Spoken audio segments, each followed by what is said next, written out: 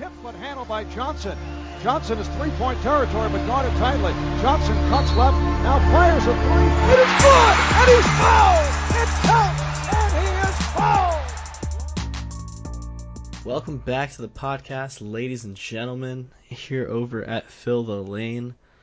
Holy mackerel, we have had quite the weekend of basketball games, starting on Thursday with the Sweet 16, and then, of course, the Elite 8.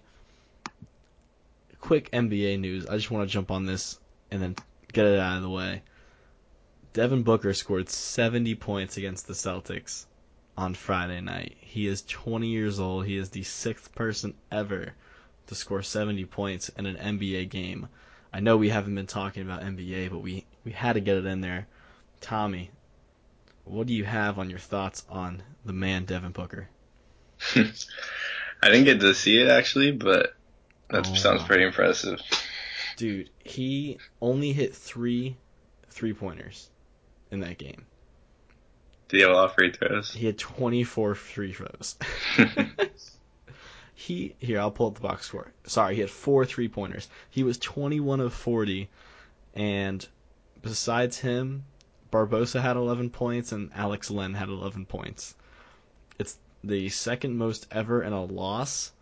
I think They lost. They lost by 10 points to the Celtics. It was unbelievable. I think I saw Wilt Chamberlain had put up the most points in a loss. He scored 73.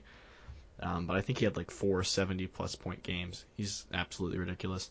The funny thing afterwards that I really appreciated was the NBA posted the photo of Booker and the rest of the Suns posing with his 70, and Jay Crowder commented on the Instagram post and said, "I've never seen so many guys excited about the L." Devin Booker hit him with the clapback of "You can't guard me." It was over, man. Put him in his grave. But yes, so that's the NBA. I want to hop on the NIT. I apologize, but I gotta talk about the UCF Knights. You know, it's where I go. I'm gonna be an alumni here in a couple months. Went to the Elite 8 matchup against Illinois in the bounce house. Oh my gosh, it was the loudest I've seen that place. It was the first sellout we had here. But unfortunately, if they actually played well and deserved to win that game, I would consider actually flying to New York to go see the Final Four matchup, but they're going to lose. They're playing TCU along with our favorite player here, the albino assassin, the absolute savage for TCU. That game's not until Tuesday night. I mean, don't get me wrong. I want to see them make it and make it far. Johnny Dawkins has been great for the program. Do you have any quick takes on the fantastic NIT tournament? I think UCF has a good shot. I think the winner of that game is going to take it, but they play good defense, man. Can't stop Taco. Bro, Taco Fall, 7'6" monster. He's one of the 40 tallest people on the face of the planet. But what's more important about the NIT, of course, is the big dance with the NCAA tournament.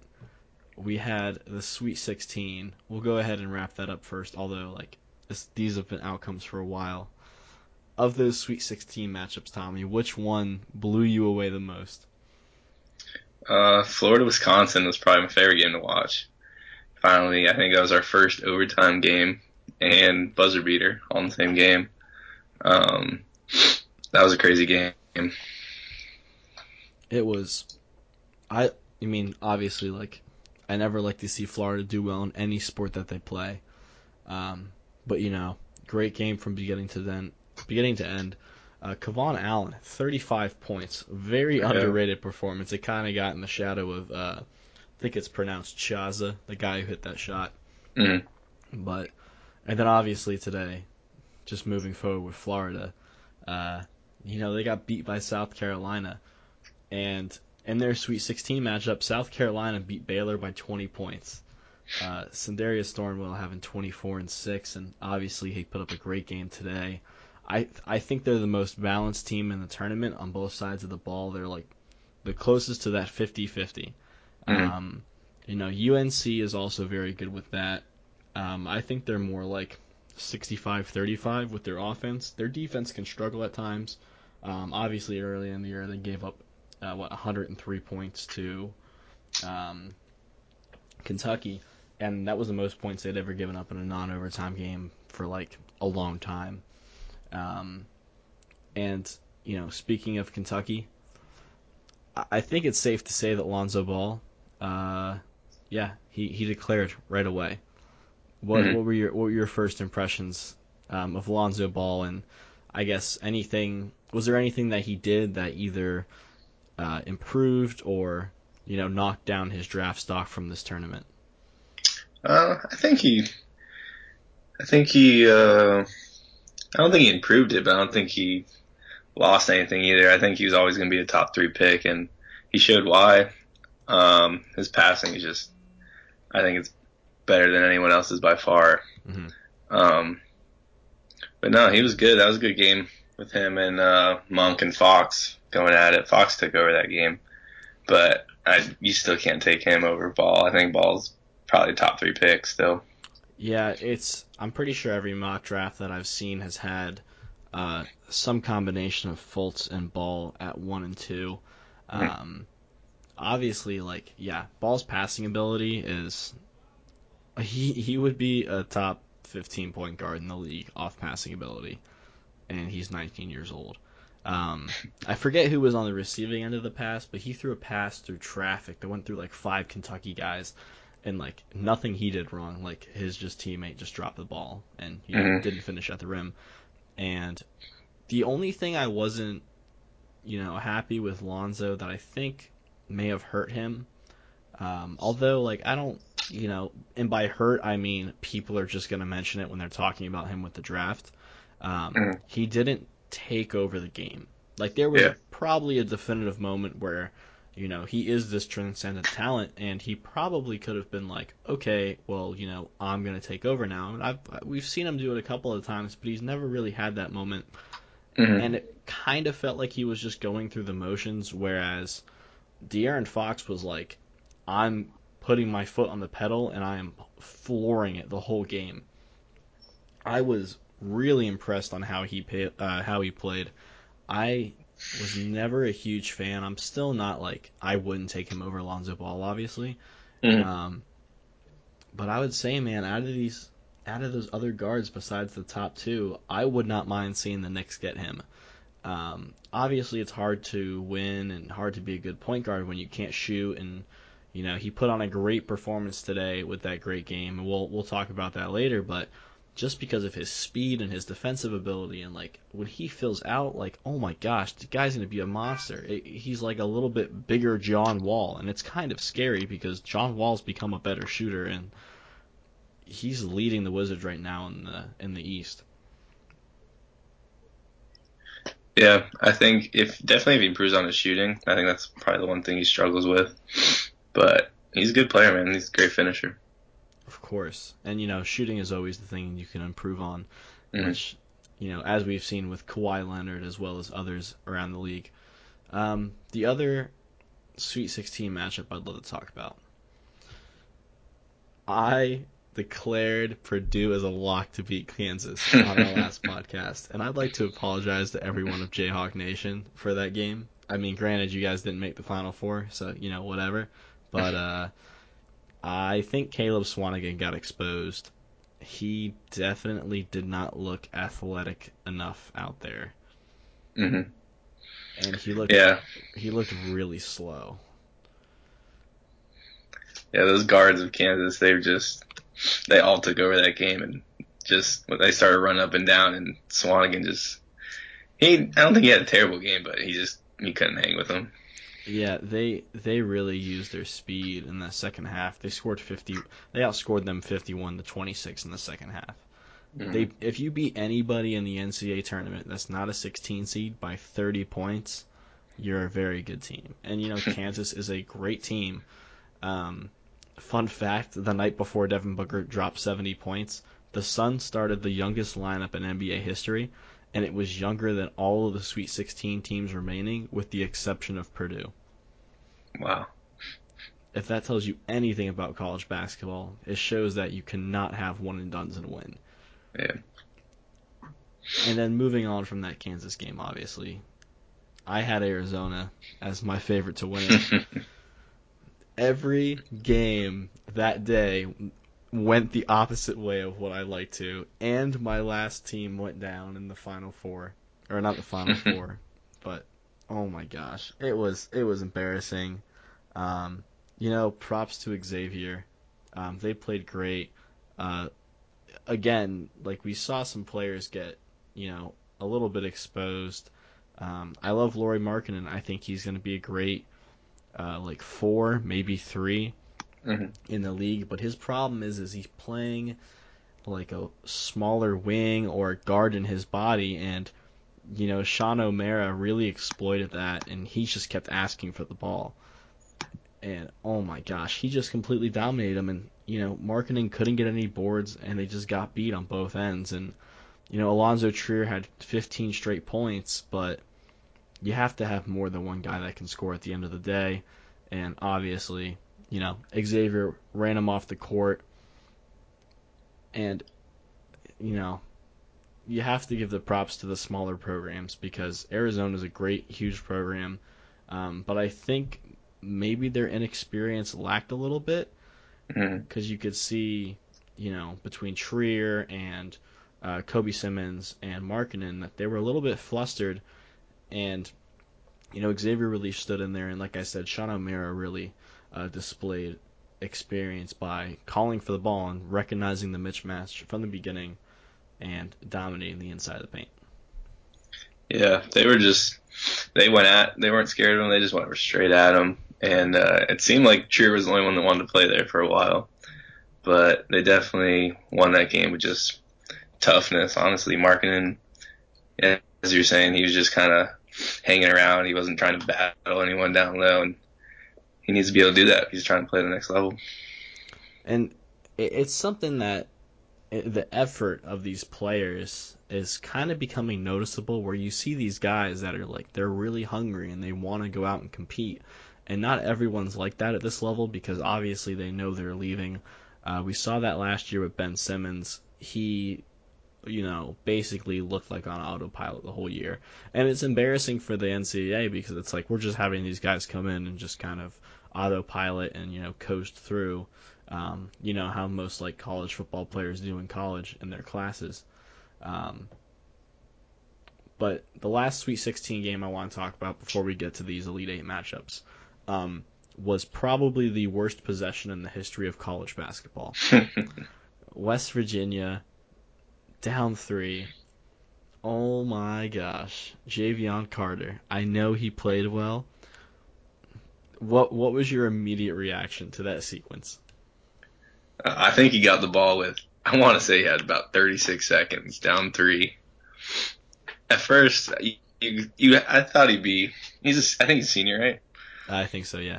Yeah, that's a very veteran team. I thought they would realize that they could just get a quick 2. He got plenty of time, play the foul game. But Carter won the 3. He took a 3. He still had time, about 30 seconds. I think he got it back out. Took a crazy 3.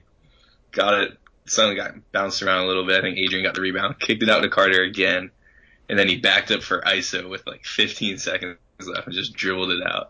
And I was losing my mind watching the game. I don't. A part of me was like, why didn't Bob Huggins call a timeout? Mm-hmm. But then the other part of me was, this is the same guy who runs the press the whole game. He's kind of just going to let it happen. Did they have a timeout? I don't know if they did. They might have. See, this is the part where I don't fact check. Regardless. So if they had one, they should have called it. If they didn't, they should have had a better play. Or something. Because, I mean, I understand Javion Carter's mindset, right? So he's a 39% shooter from 3 on the season. He must be thinking, all right, I missed my first 2. Statistically speaking, I have to make this next shot. So, but at the same time, man, like, I understand, you want to shine. You've been the star of this team. How can somebody else take the limelight from you? But, bruh, you missed those 2 shots that bad. They weren't even, like, close shots. Yeah. They were bad shots. But West Virginia definitely, they played well. They played Gonzaga to the wire, but, Gonzaga definitely showing. And then again, yesterday, Gonzaga, man, they're a great team and they're in the Final Four. We have let's move on to the Elite Eight. Obviously, we have the great Gonzaga game over Xavier. They weren't the toughest opponent, but they still played them really well. Nigel Williams-Goss, man, I think he's going to be the key to Gonzaga and their Final Four matchup against South Carolina. If he's playing well and the guards at Gonzaga rebound well, it really helps them with their fast break offense and not really worrying about Karnowski having to get up and down the floor. Mm-hmm. But obviously, they played Xavier. West Virginia's non-offensive force. Not to say that South Carolina's a huge force either, but I think they're a better offensive team than the two previous teams that they faced, and it might be a really big challenge for Gonzaga. Yeah, I can see it. They're a very physical team. So is Xavier, but South Carolina's a little bit better. But this tournament's Gonzaga's having their path paved for them. I mean, play Northwestern. West Virginia's a good team, but 4 seed. And then you get lucky enough playing an 11 seed. And now you're playing a 7 seed. It seems like they're destined to win this thing. Oh man, I know both of us were like not really happy with Gonzaga, and I really think that if they would have had to play Arizona or Florida State, it would have been closer. But that's why it's the tournament. You have one bad game and you're out. And Xavier had that 3-game hot streak. Unfortunately, it came to the end. It's kind of weird to think of them as a Cinderella because they have been there before and they're like a decently known program. The other matchup yesterday, of course, was Oregon and Kansas.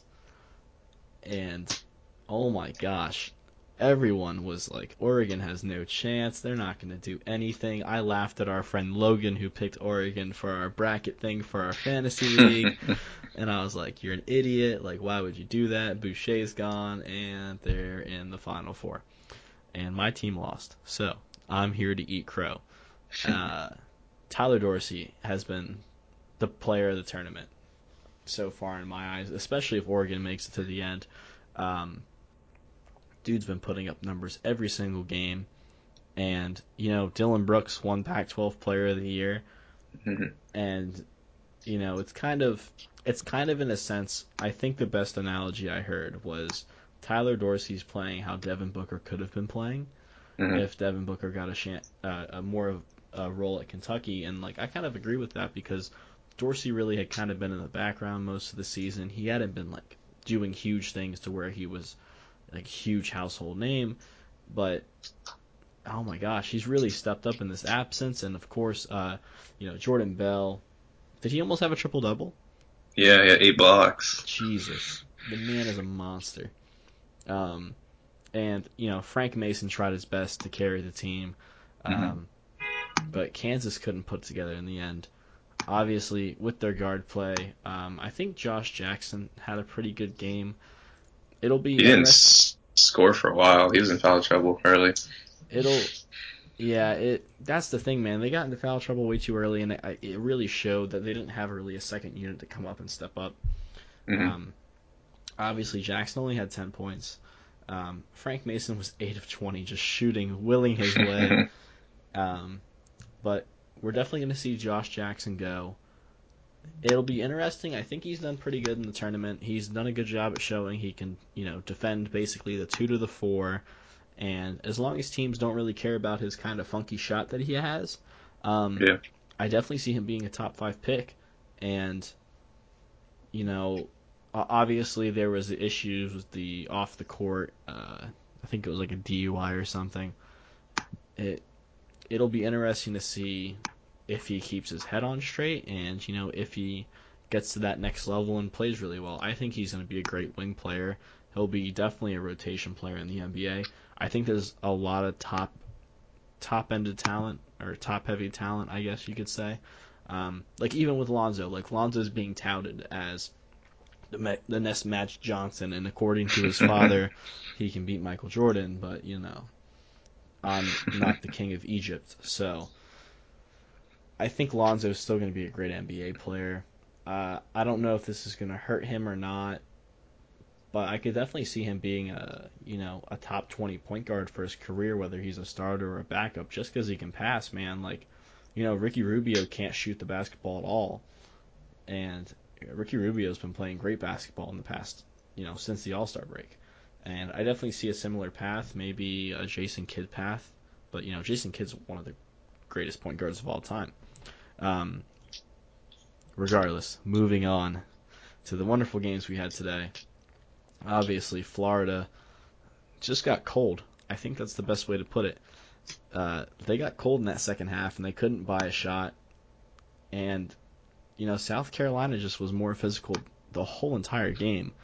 Again, Sindarius Thornwell. Everyone gave him crap for being the SEC Player of the Year. Like, how could this not go to Monk or Fox and blah, blah, blah. I was like, no, this dude's legit. And Sindarius Thornwell, man, putting up 26 points again. Dude's a monster. Tommy, what are your thoughts? Yeah, he's probably up there with Dorsey right now for player of the tournament. I think every game he's taken over every game, and he's just put this team on his back. He's a very physical player, and he's probably improving his draft stock. I want to see where he's going up on the board right now. I wasn't absolutely shocked that Florida lost. I thought that Wisconsin game was definitely could have gone either way, but I did think South Carolina was going to beat whoever they played. And I want to say they out-rebounded them really bad. Look at these team stats right here. Yeah. I'll give you, oh my gosh, Florida shot 7 for 26 from 3. Jeez. No bueno. But, besides that, actually looking at it, obviously, Carolina shot better from the field, but it looks like it came down to the free throws.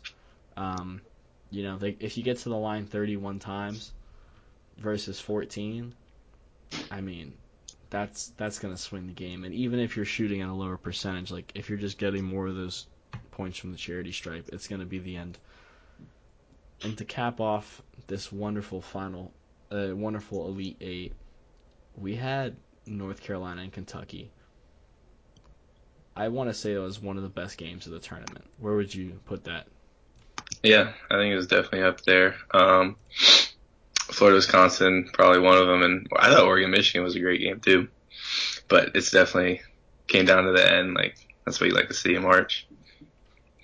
Man, I was sitting here watching it, and Monk hit that 3, and I was like, oh my god, it's happening. Kentucky's gonna do it. And Luke May, give the kid some credit. The past 2 games, you would never see a guy. He's 6'9", 6'10"? Yeah. The past 2 games, he's come in clutch. He had 17 points in this game. And game prior to that, how many did he have? Come on. Yeah, he had... Man, ESPN's got bad. They had 16 against Butler. I love his confidence. He's got that Dion Waiters irrational confidence in that I'm on the floor, I'm better than you, give me the ball, I'm going to make the shot. And, oh my gosh, when they passed him the ball on that last possession, I was like, no, there's no way he takes that shot. He caught it in stride and was like, I'm letting this fly. Even had a little bit of a step back. Holy crap, man. Confidence is key. Obviously, North Carolina, Kennedy Meeks had 17 rebounds. Yeah. Oh my gosh. And it really goes to show, right? Monk and Fox were the ones carrying this team. Monk was 4 for 10 from the field. Fox was 5 of 14. Those 2 guys were the top scorers besides Adebayo. But, man, Bam got manhandled on the inside. I really think he should stay, personally. Mm-hmm. I don't think he's ready yet. We saw the same thing last year with Skal Labissiere. He's like the 13th guy on the bench for the Kings, which is something you never want to be. But, Kennedy Meeks had 5 offensive rebounds on him. Oh my gosh. And you got to give it to Joel Berry. Obviously, he went to the locker room with that ankle injury. came back out jogging, came back like nothing was fine. Maybe some deer antler spray on the ankle. You never know. But going into this Final Four, we're finally going to get to this point. We got UNC and Oregon, and we have Gonzaga and South Carolina. What do you got? First game of South Carolina Gonzaga. I think it'll be a good game. South Carolina is definitely like the Cinderella team, I guess you'd say. But like I was saying earlier, I think this tournament's being made for them, Gonzaga right now. I think it'll be a close game, but I think Gonzaga's I think they're a better overall team. I think they'll win that game. All right, so you have Gonzaga over South Carolina. Who do you have out of Oregon and North Carolina?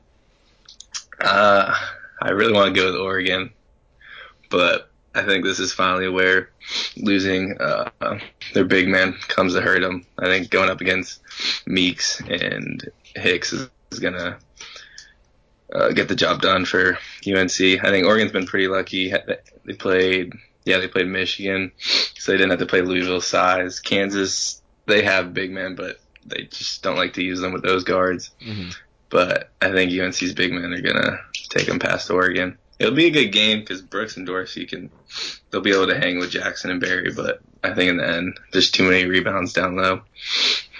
Yeah, I definitely have to agree. I would have to say I have the same matchup.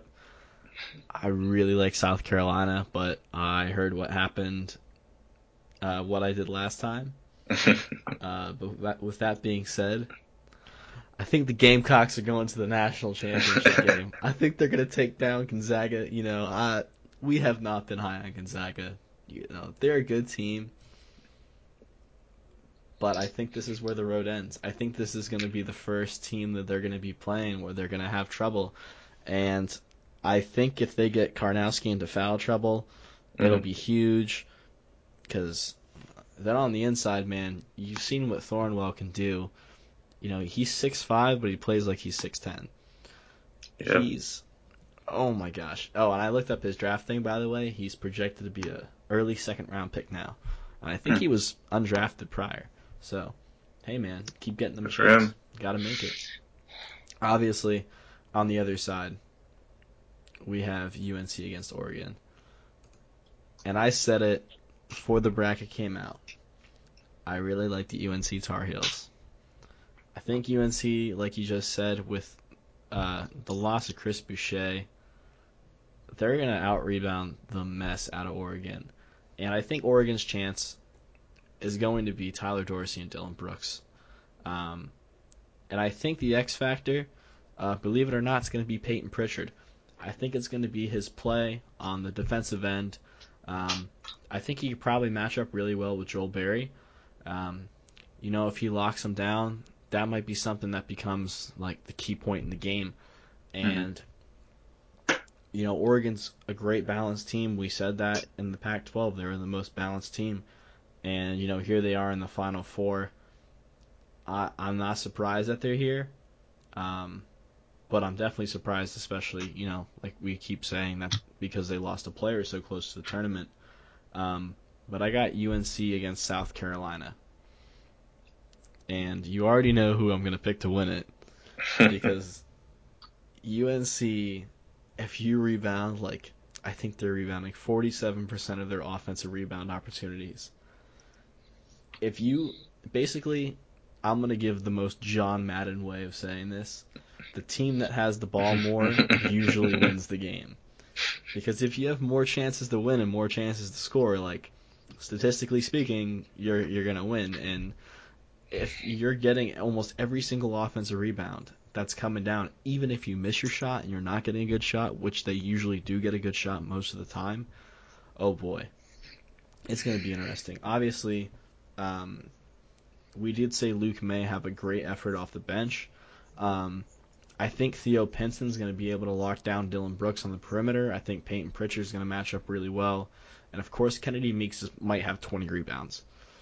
It's going to be interesting. Obviously Bell played great in this last matchup, so it'll be cool to see these guys fight. And, hey, I might be wrong.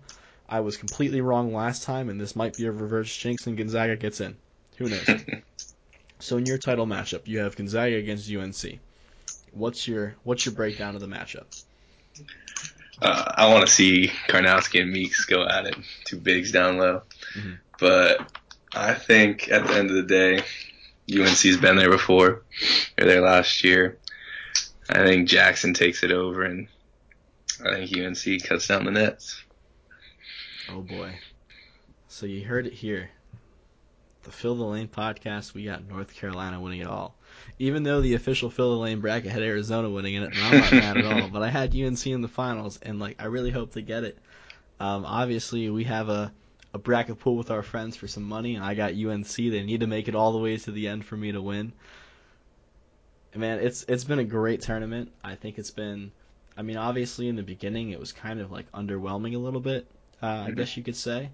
But definitely in the past week it's ramped up immensely, and I think this is one of the better tournaments in a while. We definitely have we really have 3 teams that we didn't expect to be here. No one really expected Gonzaga to get out. I think there was 562 brackets that got the Final Four correct, which is 0.003%. No one's getting a perfect bracket. It's just how it is. Closing thoughts on the tournament, and then I want to quickly touch on the NBA draft, because obviously this is the last time we're going to see some of these guys before they go pro. Yeah, it was a good tournament. I got to tip the cap to Xavier, though. They're probably the most Cinderella team, I guess you would say, besides South Carolina. But props to South Carolina as well. And I think either way, whoever wins, I think we're going to have a good championship game, though. I don't think it's going to be a blowout. Yeah, I can agree with you. Obviously it's hard to live up to last year, where we basically had 2 historic shots at the end there with the scissor, Marcus Page, where I don't even know where he's playing now, and Chris Jenkins with that kind of rub play. Moving forward, we have the NBA draft in roughly, I want to say, 3 months or so. With that being said, we have some top chip prospects that we saw in the past couple of days. Obviously, Lonzo Ball's out of the tournament, as well as Fox and Monk. Markelle Fultz was pretty much the only one not in the tournament outside of Dennis Smith, Lauri Markkanen, Josh Jackson. Do you see the Celtics taking Lonzo Ball number 1 if they do indeed get the number 1 overall pick? I would say so. I think he'd be a good fit there with Isaiah. He can shoot, and that's what you need to do in today's NBA. And he can pass better than anyone on this coming out of this class. But it'd be really hard not to take him. I know he got distractions with his dad and all that, but he seems to do pretty good with distractions, and that's what you need when you're going pro. So I'd probably take him. It's definitely seeming that way. Of course, we won't know any of this until the draft is actually sorted out with the lottery. Now, the real question is, and this has been something that's kind of been debated around for the past week, if the Celtics draft, this is just in general, if the Celtics draft a point guard in Markelle Fultz or Lonzo Ball, what happens to Isaiah Thomas? Him, Avery Bradley, and Marcus Smart are all due to contract extensions in 2018, so it'd be another year still. But I think Isaiah has pretty much expressed pretty clearly he would not like them taking a point guard, because it wouldn't be good for him. Yeah. But we're looking at potentially a 5-year, $200 million contract for a 5'9" point guard who's 29. I don't know about you, but I don't think that'll turn out too well when he's 34. Obviously, we saw, Nate Robinson had 2 years. He's really the last short guy that we had play really well. But I think personally, if I'm Danny Ainge, I try and trade Isaiah Thomas for the highest price to the highest bidder. Maybe trade him back to the Kings and get a King's ransom for it. No pun intended. If you're Danny Ainge, you have the first pick in the draft, what do you do with the pick, and what do you do with Isaiah Thomas? That's tough. I like Isaiah Thomas, but I mean that's a lot of money. But I'd keep him. You have a great team right now. I think what are they still a couple games behind the Cavs? I think they're like 2 games back. Yeah, they're only. I think they can hang with them. They're only missing something. It helps to get the first pick. I'd go with a shooter to go with him, but I'd go Ball probably. So you're saying run it back? Let's run 2 units and just roll, man. Just do it, man. Go for it. I like it. So, you mentioned it earlier. Sindarius Thornwell has obviously raised his stock tremendously in this tournament. Mm-hmm. Outside of him, if you had to pick one guy who either dramatically increased his stock or dramatically hurt it, who would be the player for you? I know Josh Jackson. I think he improved his stock a little bit. There was questions whether he could shoot and stuff, but I think he's proved that he can. He's already working on it, and he that one game versus Miles Bridges, I think right there solidified him as a top 5 pick in this draft. But outside of that, I don't know. I think Swanigan probably improved it a little bit, even though that Oregon game. Because sent back a little bit, but Kansas, my bad. But I'm not sure. I would definitely agree with you with Josh Jackson. That Miles Bridges game, man. Miles Bridges is not a small dude. He's a mammal. He's a large mammal, and like you were saying, he showed that he can guard that position and guard those bigger guys very effectively. And that's, besides shooting the ball, being able to play defense on the wing, those are the kind of guys that are, the most valuable and that most teams are looking for, because it allows that flexibility and allows to always be switching, especially with a lot of a screen offense being run in the NBA, having guys run off screens, besides just the on-ball stuff. And for me, if I was talking about him earlier, my most improved would have to be De'Aaron Fox, because I was probably the foremost person. I was wanting Monk and Dennis Smith ahead of him if it was up to the Knicks in the draft, and now I might, I'd rather have De'Aaron Fox. He's really shown that he can be kind of a floor general, and he doesn't always have to get to the basket. Obviously he doesn't shoot as well as this guy I'm about to compare him to, but it reminds me a lot of Chris Paul. He has the ability to stand there and make the right pass and to get it to his teammates, but he also has the speed to when he wants to and when he needs to score, he can just get by his guy. That's my non-Kentucky player comparison. Obviously he's getting the John Wall, and both very the same, but Fox is a big guy, and if he definitely puts on 20 pounds of muscle, he'd be really scary. And I think he's one of the fastest guys we've seen on the court in college, at least since we had John Wall and prime Derrick Rose. And I think his highest upside is going to be John Wall, but his downside is going to be T.J. Ford. You remember T.J. Ford at all, Tommy? Not that I can think.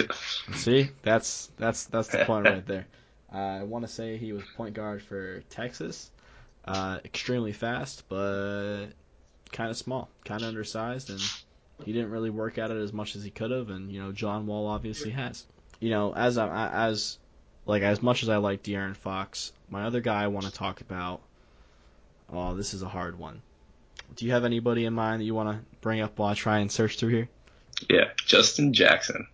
It's Yeah. probably one of my favorite players to watch in college basketball. And I haven't heard anything about him in draft, but now I just saw him. He's 24. Mm-hmm. I think he'd be a good player. 6'8".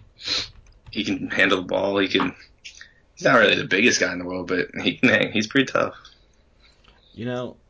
I like Justin Jackson. He, like you said, he's been showing that he can get to the rim, he can shoot from outside, he can play some defense. Obviously, he just played a great game against Kentucky. So the guy I really want to talk about, as far as improvement, Obviously, we mentioned some Darius Thornwell kind of going from an undrafted to a early second round. Another early second round guy who has really shown, if he comes out this year, just saying. Jordan Bell from Oregon. Very under the radar. I didn't really know much about him before the tournament. Obviously, with the last game, him almost putting up a triple-double between rebounding and block shots. I definitely see him fitting into a system probably like a Clint Capella or Tyson Chandler maybe. Someone who plays good defense, can get rebounds, kind of clean up the glass. And as we see the league go more towards a 3-and-D where they have 4 out, 1 in, having that 1 in guy that can rebound at a high rate, got to go with my boy Jordan Bell. So I think that's going to wrap us up. Obviously, we have the Final Four on Saturday with South Carolina, Gonzaga being the early game, Oregon, UNC being the later game. Hopefully, we'll be able to record on Sunday after we know the national championship matchup, and then kind of go from there.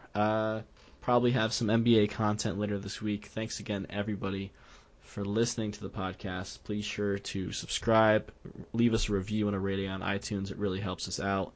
Thank you again to Bold City Records for our intro music. Thank you to Tommy Lynch. We're almost at the end of our college basketball season. We might have to get you in for some NBA playoff odds and futures. Sounds good. And everybody, of course, please check out our website, Sports Landing. We just had a great article by our own Riley Ahern of why the Miami Heat would win the all-out brawl in the NBA. And, of course, with baseball season coming, we're going to have content with that. So head over to that as well. It's on iTunes, SoundCloud. You know where it is. You know where we're at. And we're out.